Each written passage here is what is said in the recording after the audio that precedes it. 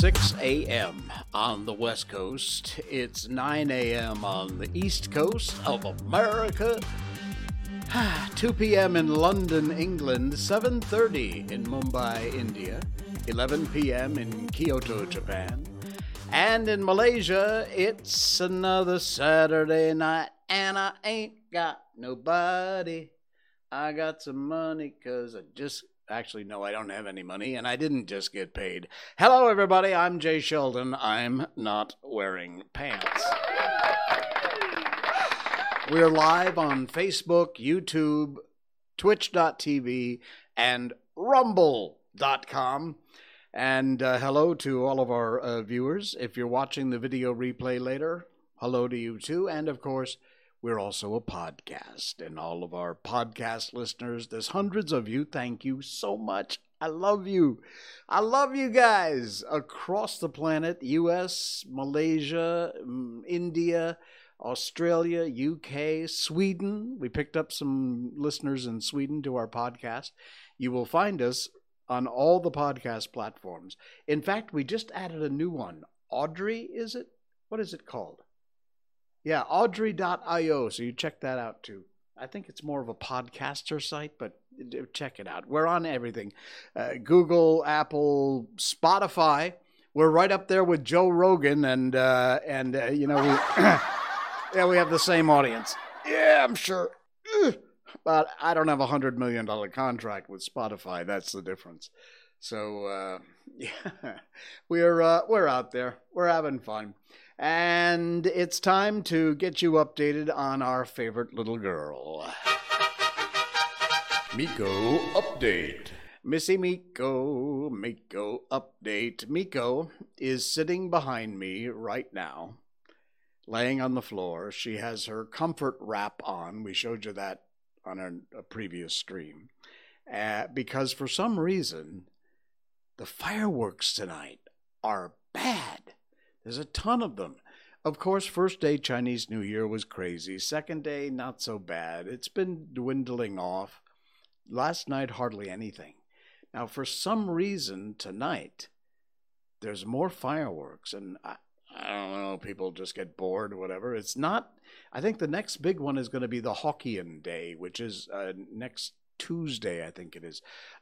Look, these Chinese people do not screw around. When they celebrate, they celebrate. I'm telling you, Chinese New Year is like, what, 15 days long? I mean, nobody has all that time off unless you took, leave. But honestly, there's like 15 days of Chinese New Year. It just goes on and on and on and on. So anyway, next Tuesday will probably be another one because it's a big night for people who are Hokkien in the Chinese culture. Anyway, so she's doing well. She's okay. We have a big event coming up on the 13th. I think, is that a Sunday? It's a Sunday. There's a big event at Dessa Park City, and I don't want to tell you too much about it now because it's preliminary. You don't need to. It just basically save the 13th and come to Dessa Park City. It has to do with Shiba Inus. Miko will be there. And we hope to see you too. And it's a charity event. All of the Shiba Inu owners, or a lot of them in Malaysia, have gotten together.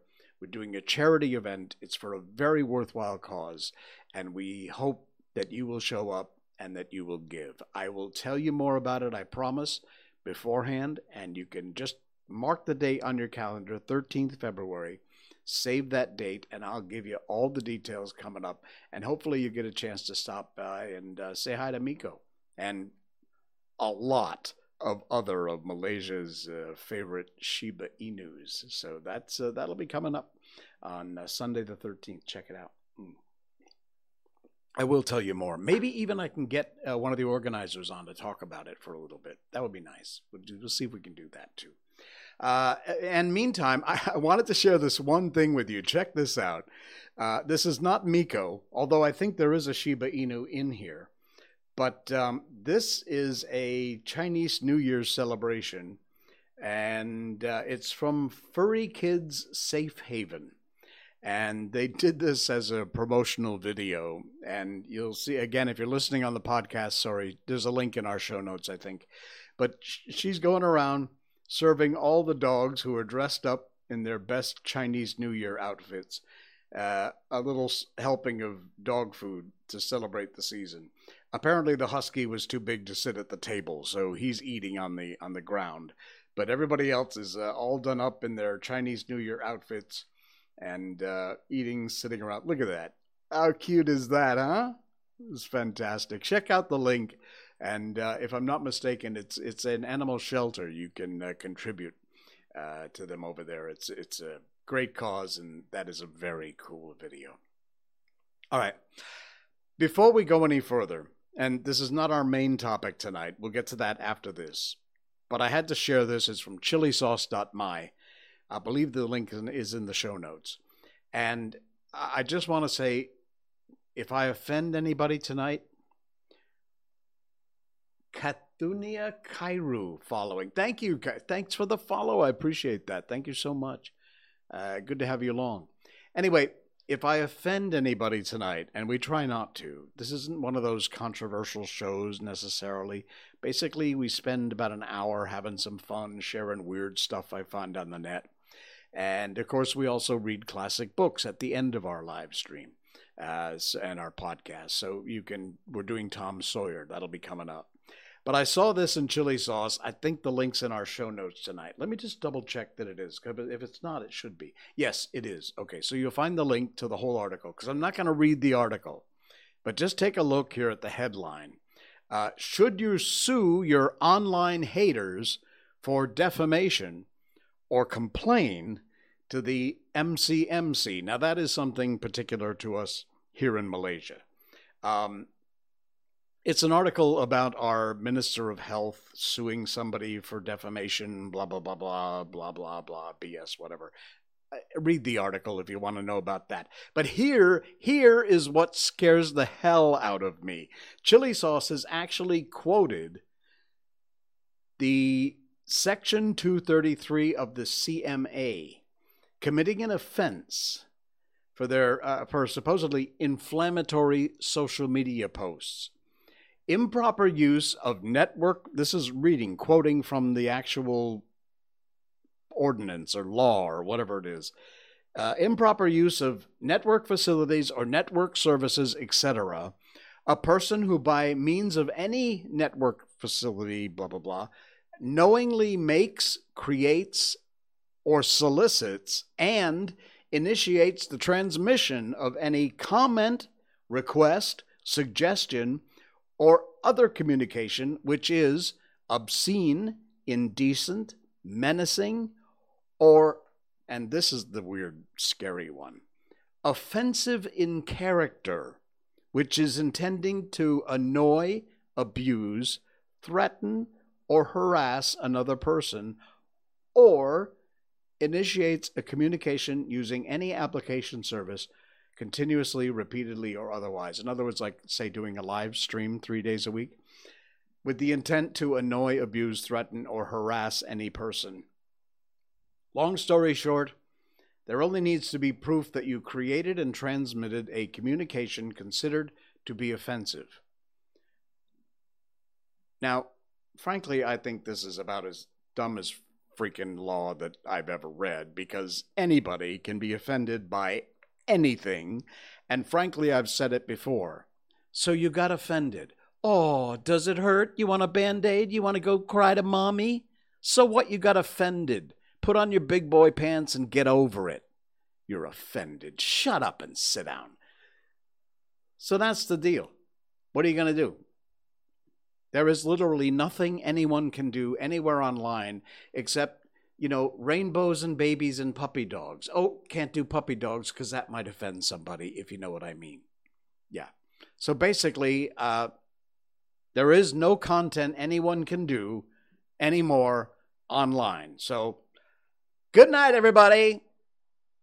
You think I'm kidding? Well, okay, I am kidding. But seriously, how badly written is this law? Anyone who gets offended by anything has technically committed a violation of this ridiculous statute. Knock yourselves out, folks. All right, let's get out of this because it's just stupid and I don't want to waste any more of my time or your time talking about stupid things. Although this one might just rank up there too. It is our thumbnail headline tonight, and that is that no, the customer is not always right. Look, I've been in the service business before. I've mostly spent my career in content creation, from radio to television to film to online to whatever. It's always been some form or another of entertainment, I suppose, if you want to call it that. But I have worked in the service business. When I was a late teenager, I tried to work in a restaurant as a waiter. It was a local restaurant in West Cornwall. It was called The Deck. It's long, long gone. I lasted 1/2 of one shift. I kid you not. I couldn't do it. I could not do it. I don't know how you waiters and waitresses do your job. And my hat is off to you. A huge round of applause for all waiters and waitresses out there, service people, because I tried, and it was an 8-hour shift. 4 hours into it, I took off my apron and said, you know what, this isn't for me. I can't do it. I just couldn't remember anything. And this was before I got old. I was only in my late teenage years. Remembering who gets what, who ordered what, how they ordered it. I'm writing everything down, everything like that. I mean, I'm great on the politeness and yes, thank you. Oh, nice to see you, blah, blah, But the technical end of doing your job, beyond me. I also sold cars for a while. Yes, I was a car salesman.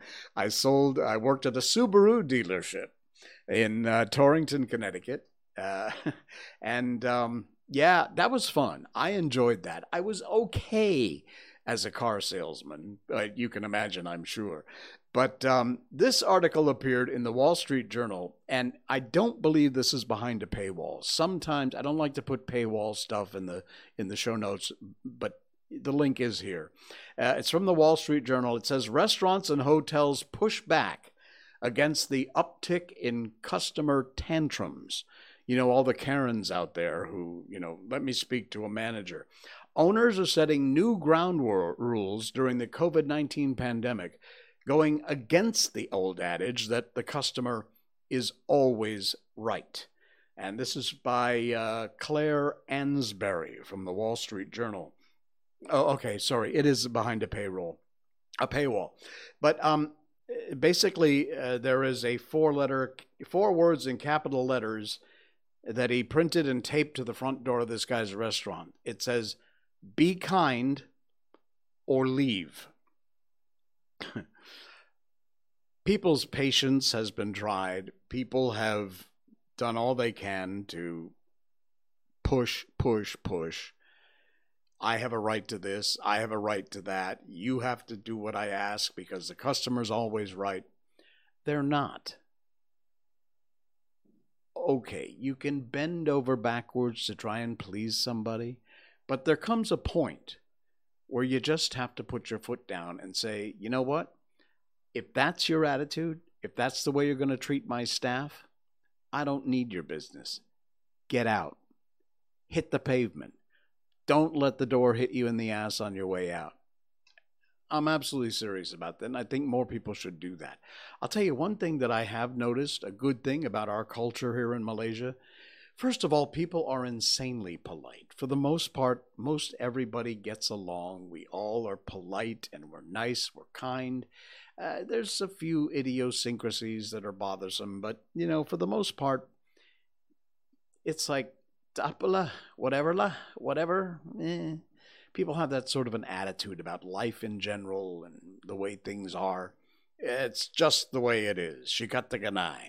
as the Japanese say. But it's it doesn't happen that often that we wind up, although we had one at KLCC a little while ago. It doesn't happen that often that we have these disgusting, ridiculous customers who get up in everybody's faces and treat people badly.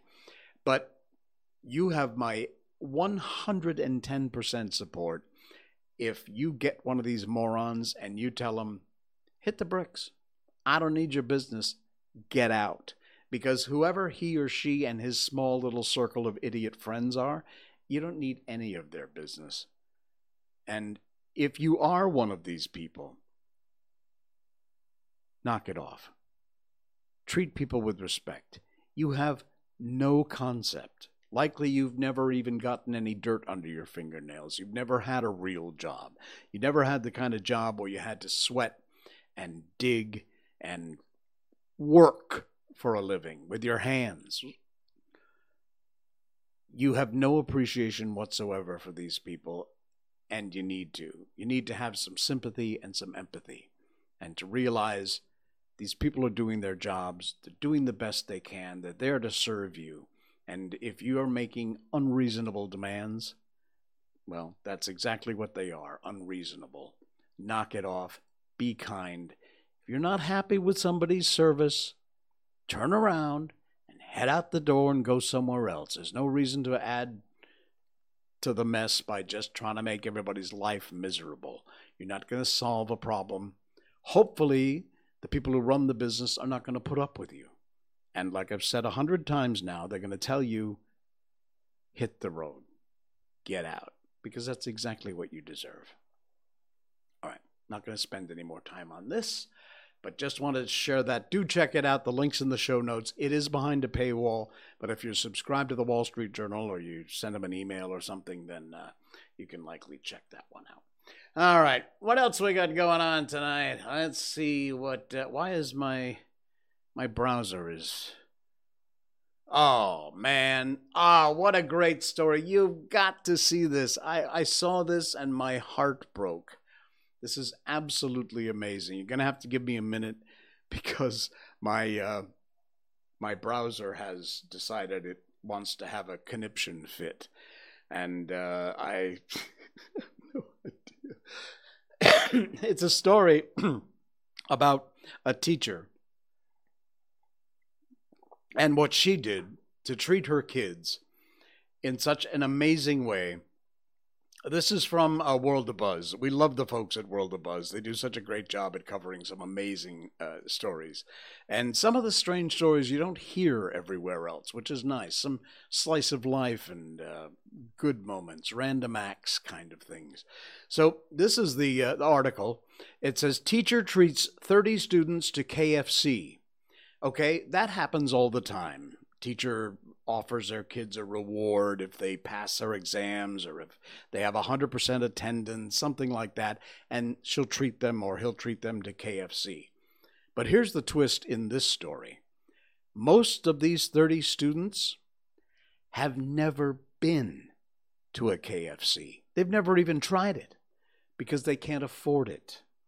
What an amazing story. You must read the whole article. It's in our show notes tonight. Do check it out. Most of them, this is the teacher quoting here, most of them had never eaten at a KFC or ever even set foot inside a store. Now, the kids' faces are all blurred out here because, they're kids. But we often take things for granted, the article says, especially when it comes to dining at our favorite restaurants and fast food joints. And recently, a video of a teacher taking over 30 of her kids to a KFC went viral. The woman's name is Ismaniza Fahita Ismail. I hope I pronounced your name right, Ismaniza. She is also known as Chikpuan Gojes. Shared the experience on her social media page. Look at these kids having the time of their lives at KFC. And in the caption, she writes, "First time setting foot inside a KFC." Many people just say that they could have just taken the food and eaten it in school, something that seemed trivial and simple for some people, but it actually gives them hope, she wrote. At first, we weren't allowed to eat in since there were 30 of us, but I fought for it as my children wanted to experience eating in a KFC. Many had never even been in the store in their lives. She did an interview with M-Star, and she said initially she wanted to attract the interest of her students so they'd have full attendance and do all their schoolwork. They appeared to lack interest, so she promised that whoever does their work, she'll treat them, and coincidentally, every single one of them finished it, did it. So asked them what they wanted, and 90% answered KFC. And then she wondered why so many of these kids wanted KFC, and discovered that 98% of them had never eaten or even set foot inside a KFC. This is crazy. She's an English, phys ed, and music teacher at Sekolah Kebangsaan Syed Sheikh Kupang Kedah, and those who have eaten it only got it because other people gave it to them. She says, as a teacher, I know their backgrounds. Some have fathers who've passed away, divorced. Some are orphans. So from there, the pleasures of life are comparatively less than others, sadly. When we got to the KFC, they were jumping for joy. Some so excited their hands started to shake. And one of the saddest sights, she said, was when to see the kids were so amazed to see sauces coming out of the pumps. You know those pump things for chili sauce and ketchup they have at KFC, a lot of restaurants? They'd never seen that sort of thing before. They were all saying, wow, and they were confused why the chili sauce and ketchup wasn't in a bottle. And it really showed that some of them indeed had never, ever even set foot inside a KFC before. And so they had their first experience. And she said, I deliberately bought a big combo for everyone because I know people who are not privileged would want to share any food that's good with their other family members. And the video that she took is also in this story. It's such a heartwarming story. It is so amazing. And hat tip, a big hat tip to this incredible teacher here in Malaysia. Check out the article in our show notes. It's from World of Buzz, and it will do your heart good, trust me. Yeah, amazing. All right. Thank you to that teacher. Teachers, I'm telling you, we need to treat our teachers better too. You have no idea the influence teachers have. I was thinking about this when I read this article. I can remember every single one of my teachers, from kindergarten all the way up through. Every one of them had some influence or another, impactful influence on my life. You would think we would do more, and we should do more for our amazing teachers. I debated sharing this next story. It's also from World of Buzz. It is in our show notes. And so I'm gonna give you the headline, I'm gonna make a comment, and I'm gonna move on, because this is not for people in Malaysia. People in Malaysia already know the kind of bull crap with this garbage we have here. People outside of this country may not, because I don't think a whole lot of countries have the same sort of racial crap that we have in this country. Maybe you do. If you do, I'm sorry that you have to put up with that crap. But here's a headline from World of Buzz that to some people, like say in my home country, they will be shaking their heads going, what? UITM trending on Twitter as Malaysians are still debating if UITM should be open to all races. Vernacular schools take any races. Yeah, UITM? Yeah. Thousands of people are tweeting about the university. Subject that got them tweeting is not something new. Year after year, some people still debating over the same matter.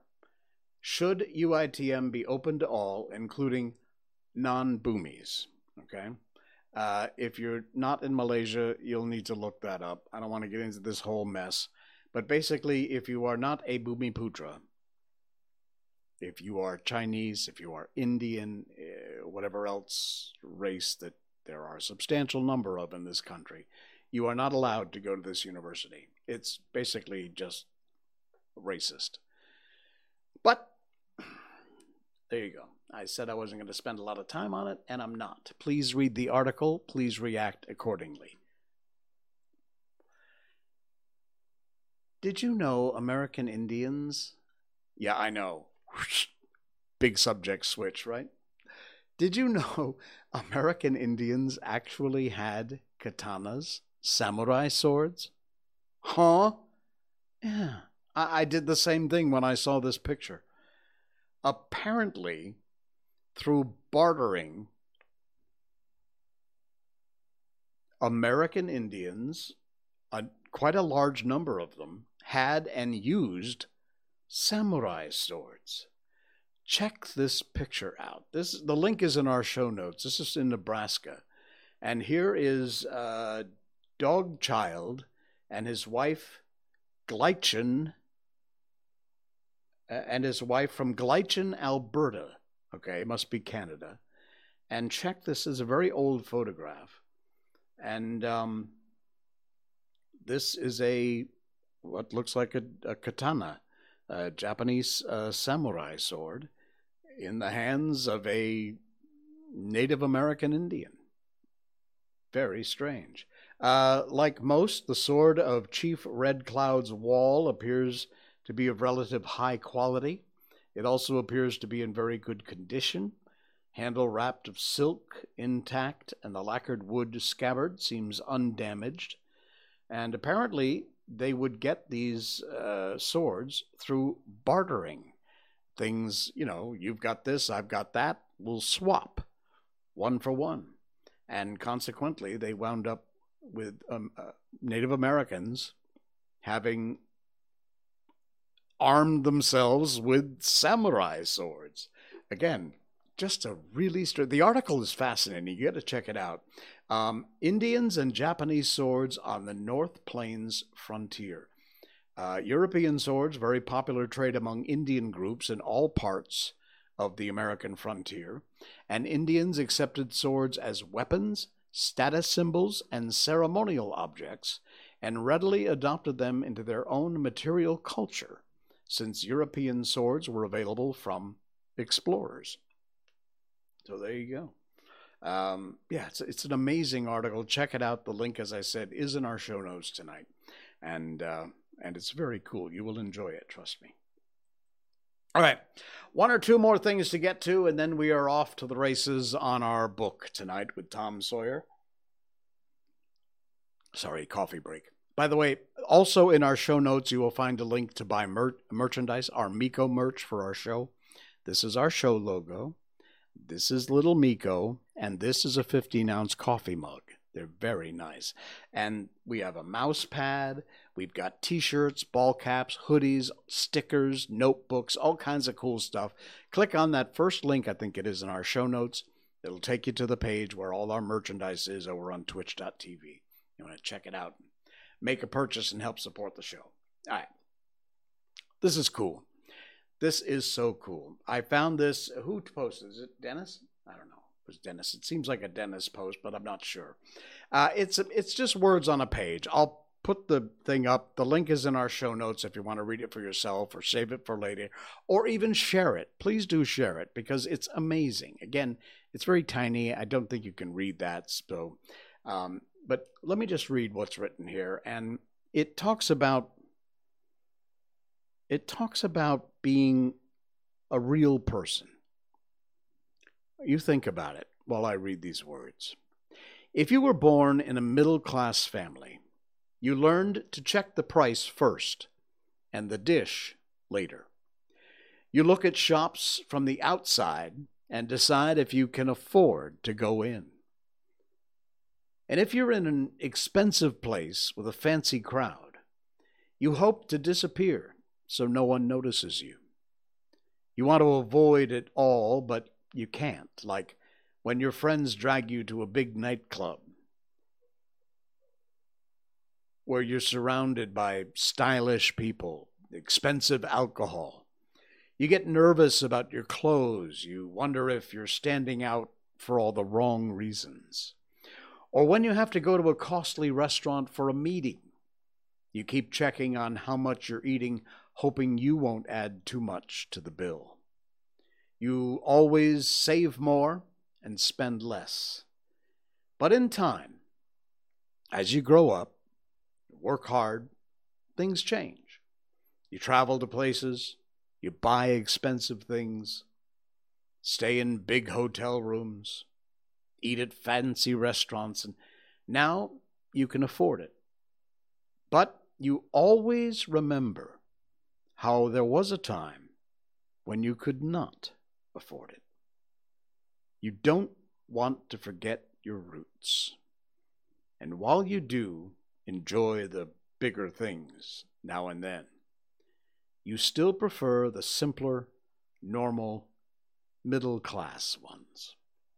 It's where you can be yourself. And now you've realized it's okay to avoid some places and things, not because you can't afford them, but maybe because you just don't fit in. Wow. That from Joel Thotton. And it is brilliant. Not because you can't afford those things, but because if you grew up in that kind of lower middle class culture, which is where I grew up, you realize you just don't fit there. Truer words, my friends. Truer words. Wow. All right. You ready for some classic books? I am. We're doing Tom Sawyer. And if you don't know, or if you're new to the stream, thank you, first of all. Don't forget to follow us on Facebook, subscribe on YouTube and rumble.com. And we really appreciate your subscriptions. It's all free. You just hit the button that says subscribe or follow, and that's all you need to do. And thank you for that. Really appreciate it. And for those of you who are listening to us on our podcasts, my subscriptions over there and downloads have been great. Thank you so much. I love you to death. Thank you, guys. But at the end of every show, we've been doing this from 173 as it shows now. We read classic books, and we've done The Wizard of Oz, Alice in Wonderland, Peter Pan. We've done so many, The Little Prince, and we're doing Tom Sawyer right now from Mark Twain. We have gotten about a third to halfway, I think, through this book, and it's been amazing. It really, Mark Twain's writing, if you don't know it, is insanely good. The Adventures of Tom Sawyer, it was written in 1876. Little weird piece of trivia. It was one of the first novels ever entirely written on a typewriter, which is kind of cool. And there is one warning I want to put out there. This was written, as I said, in 1876. Some of the words in these books were appropriate at the time. However, today they are considered vulgar, rightly so. That includes the N-word. It is used in The Adventures of Tom Sawyer and The Adventures of Huckleberry Finn. We are reading what is written on the page. So you're likely once in a while going to hear an N-word or two or something else that is not culturally appropriate these days. If that offends you, you might want to just move along to another show at this point.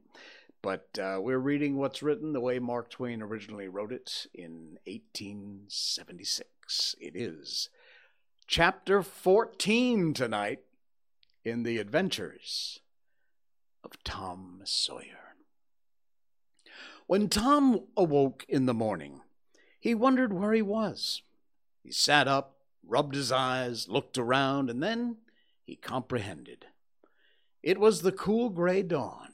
There was a delicious sense of repose and peace in the deep pervading calm and silence of the woods. Not a leaf stirred, not a sound obtruded upon nature's meditation. Beaded dewdrops stood upon the leaves and grasses. A white layer of ashes covered the fire, and a thin blue smoke rose straight into the air. Joe and Huck still slept. And now far away in the woods a bird called. Another answered. Presently the hammering of a woodpecker was heard. Gradually the cool dim gray of the morning whitened, and as gradually sounds multiplied and life manifested itself. The marvel of nature, shaking off sleep and going to work, unfolded itself to the musing boy. A little green worm came crawling over a dewy leaf, lifting 2/3 of its body into the air from time to time and sniffing around, then proceeding again, for he was measuring. Tom said, and when the worm approached him, of his own accord, he sat as still as a stone, with his hopes rising and falling by turns, as the creature still came toward him and seemed inclined to go elsewhere. When at last it considered a painful moment with its curved body in the air, and then came decisively down upon Tom's leg, and began a journey over him. His whole heart was glad, for that meant he was going to have a new suit of clothes, without the shadow of a doubt of a gaudy, piratical uniform. Now a procession of ants appeared from nowhere in particular, and went about their labors. One struggled manfully with a dead spider 5 times as big as itself in its arms, lugged it straight up a tree trunk. A brown-spotted ladybug climbed the dizzy heights of a blade of grass, and Tom bent down close to it and said, "Ladybug, ladybug, fly away home. Your house is on fire, your children are alone." She took wing and went off to see about it, which did not surprise the boy, for he knew of old that this insect was credulous about conflagrations, and he'd practiced upon its simplicity more than once.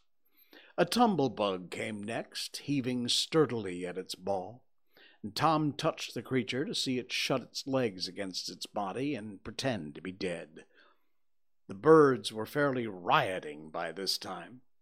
A catbird, the northern mocker, lit in a tree over Tom's head and trilled out her imitations of her neighbors in a rapture of enjoyment.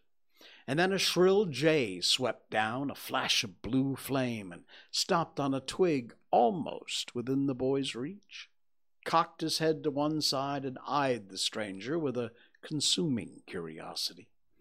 A gray squirrel and a big fellow of the fox kind came scurrying along, sitting up at intervals to inspect and chatter at the boys, for the wild things had probably never seen a human being before, and scarcely knew whether to be afraid or not. Not all nature was wide awake and stirring now. Long lances of sunlight pierced down through the dense foliage far and near, and a few butterflies came fluttering upon the scene. Tom stirred up the other pirates, and they all clattered away with a shout, and in a minute or two were stripped and chasing after and tumbling over each other in the shallow, limpid water of the white sandbar. They felt no longing for the little village sleeping in the distance beyond the majestic waste of water. A vagrant current or a slight rise in the river had carried off their raft, but this only gratified them, since it was going something like burning the bridge between them and civilization. They came back to camp wonderfully refreshed, glad-hearted, ravenous, and they soon had the campfire blazing up again. Huck found a spring of clear, cold water close by, and the boy made cups of broad oak or hickory leaves, and felt that water sweetened with such a wild wood charm as that would be a good enough substitute for coffee. While Joe was slicing bacon for breakfast, Tom and Huck asked him to hold on a minute. They stepped to a promising nook in the river bank and threw in their lines, and almost immediately they were rewarded. Joe hadn't time to get impatient before they were back again with some handsome bass, a couple of sun perch, and a small catfish. Provisions enough for quite a family. They fried the fish with the bacon and were astonished. No fish ever seemed so delicious before. They didn't know that the quicker a freshwater fish is on the fire after he's caught, the better he is. and they reflected little upon what a sauce open-air sleeping, open-air exercise, bathing, and a large ingredient of hunger make, too.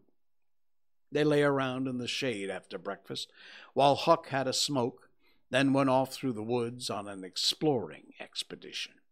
They tramped gaily along over decaying logs, through tangled underbrush, among slalom monarchs of the forest, hung from their crowns to the ground with a drooping regalia of grapevines. Now and then they came upon snug nooks carpeted with grass and jeweled with flowers. Oh, they found plenty of things to be delighted with, but nothing to be astonished at. They discovered the island was about 3 miles long and about a quarter-mile wide, and that the shore it lay closest to was only separated from it by a narrow channel hardly 200 yards wide. They took a swim about every hour or so, and it was close upon the middle of the afternoon when they got back to camp. They were too hungry to stop to fish, but they fared sumptuously upon cold ham and then threw themselves down in the shade to talk. But the talk soon began to drag, and then died. The stillness, the solemnity that brooded in the woods, and the sense of loneliness began to tell upon the spirit of the boys. They fell to thinking. The sort of undefined longing crept upon them. This took dim shape presently. It was budding homesickness. Even Firm, the red-handed, was dreaming of his doorsteps and empty hogsheads. But they were all ashamed of their weakness, and none of them was brave enough to speak his thought. For some time now, the boys had been dully conscious of a peculiar sound in the distance, just as one sometimes is of the ticking of a clock when he takes no distinct note of it. But now this mysterious sound became more pronounced and forced a recognition.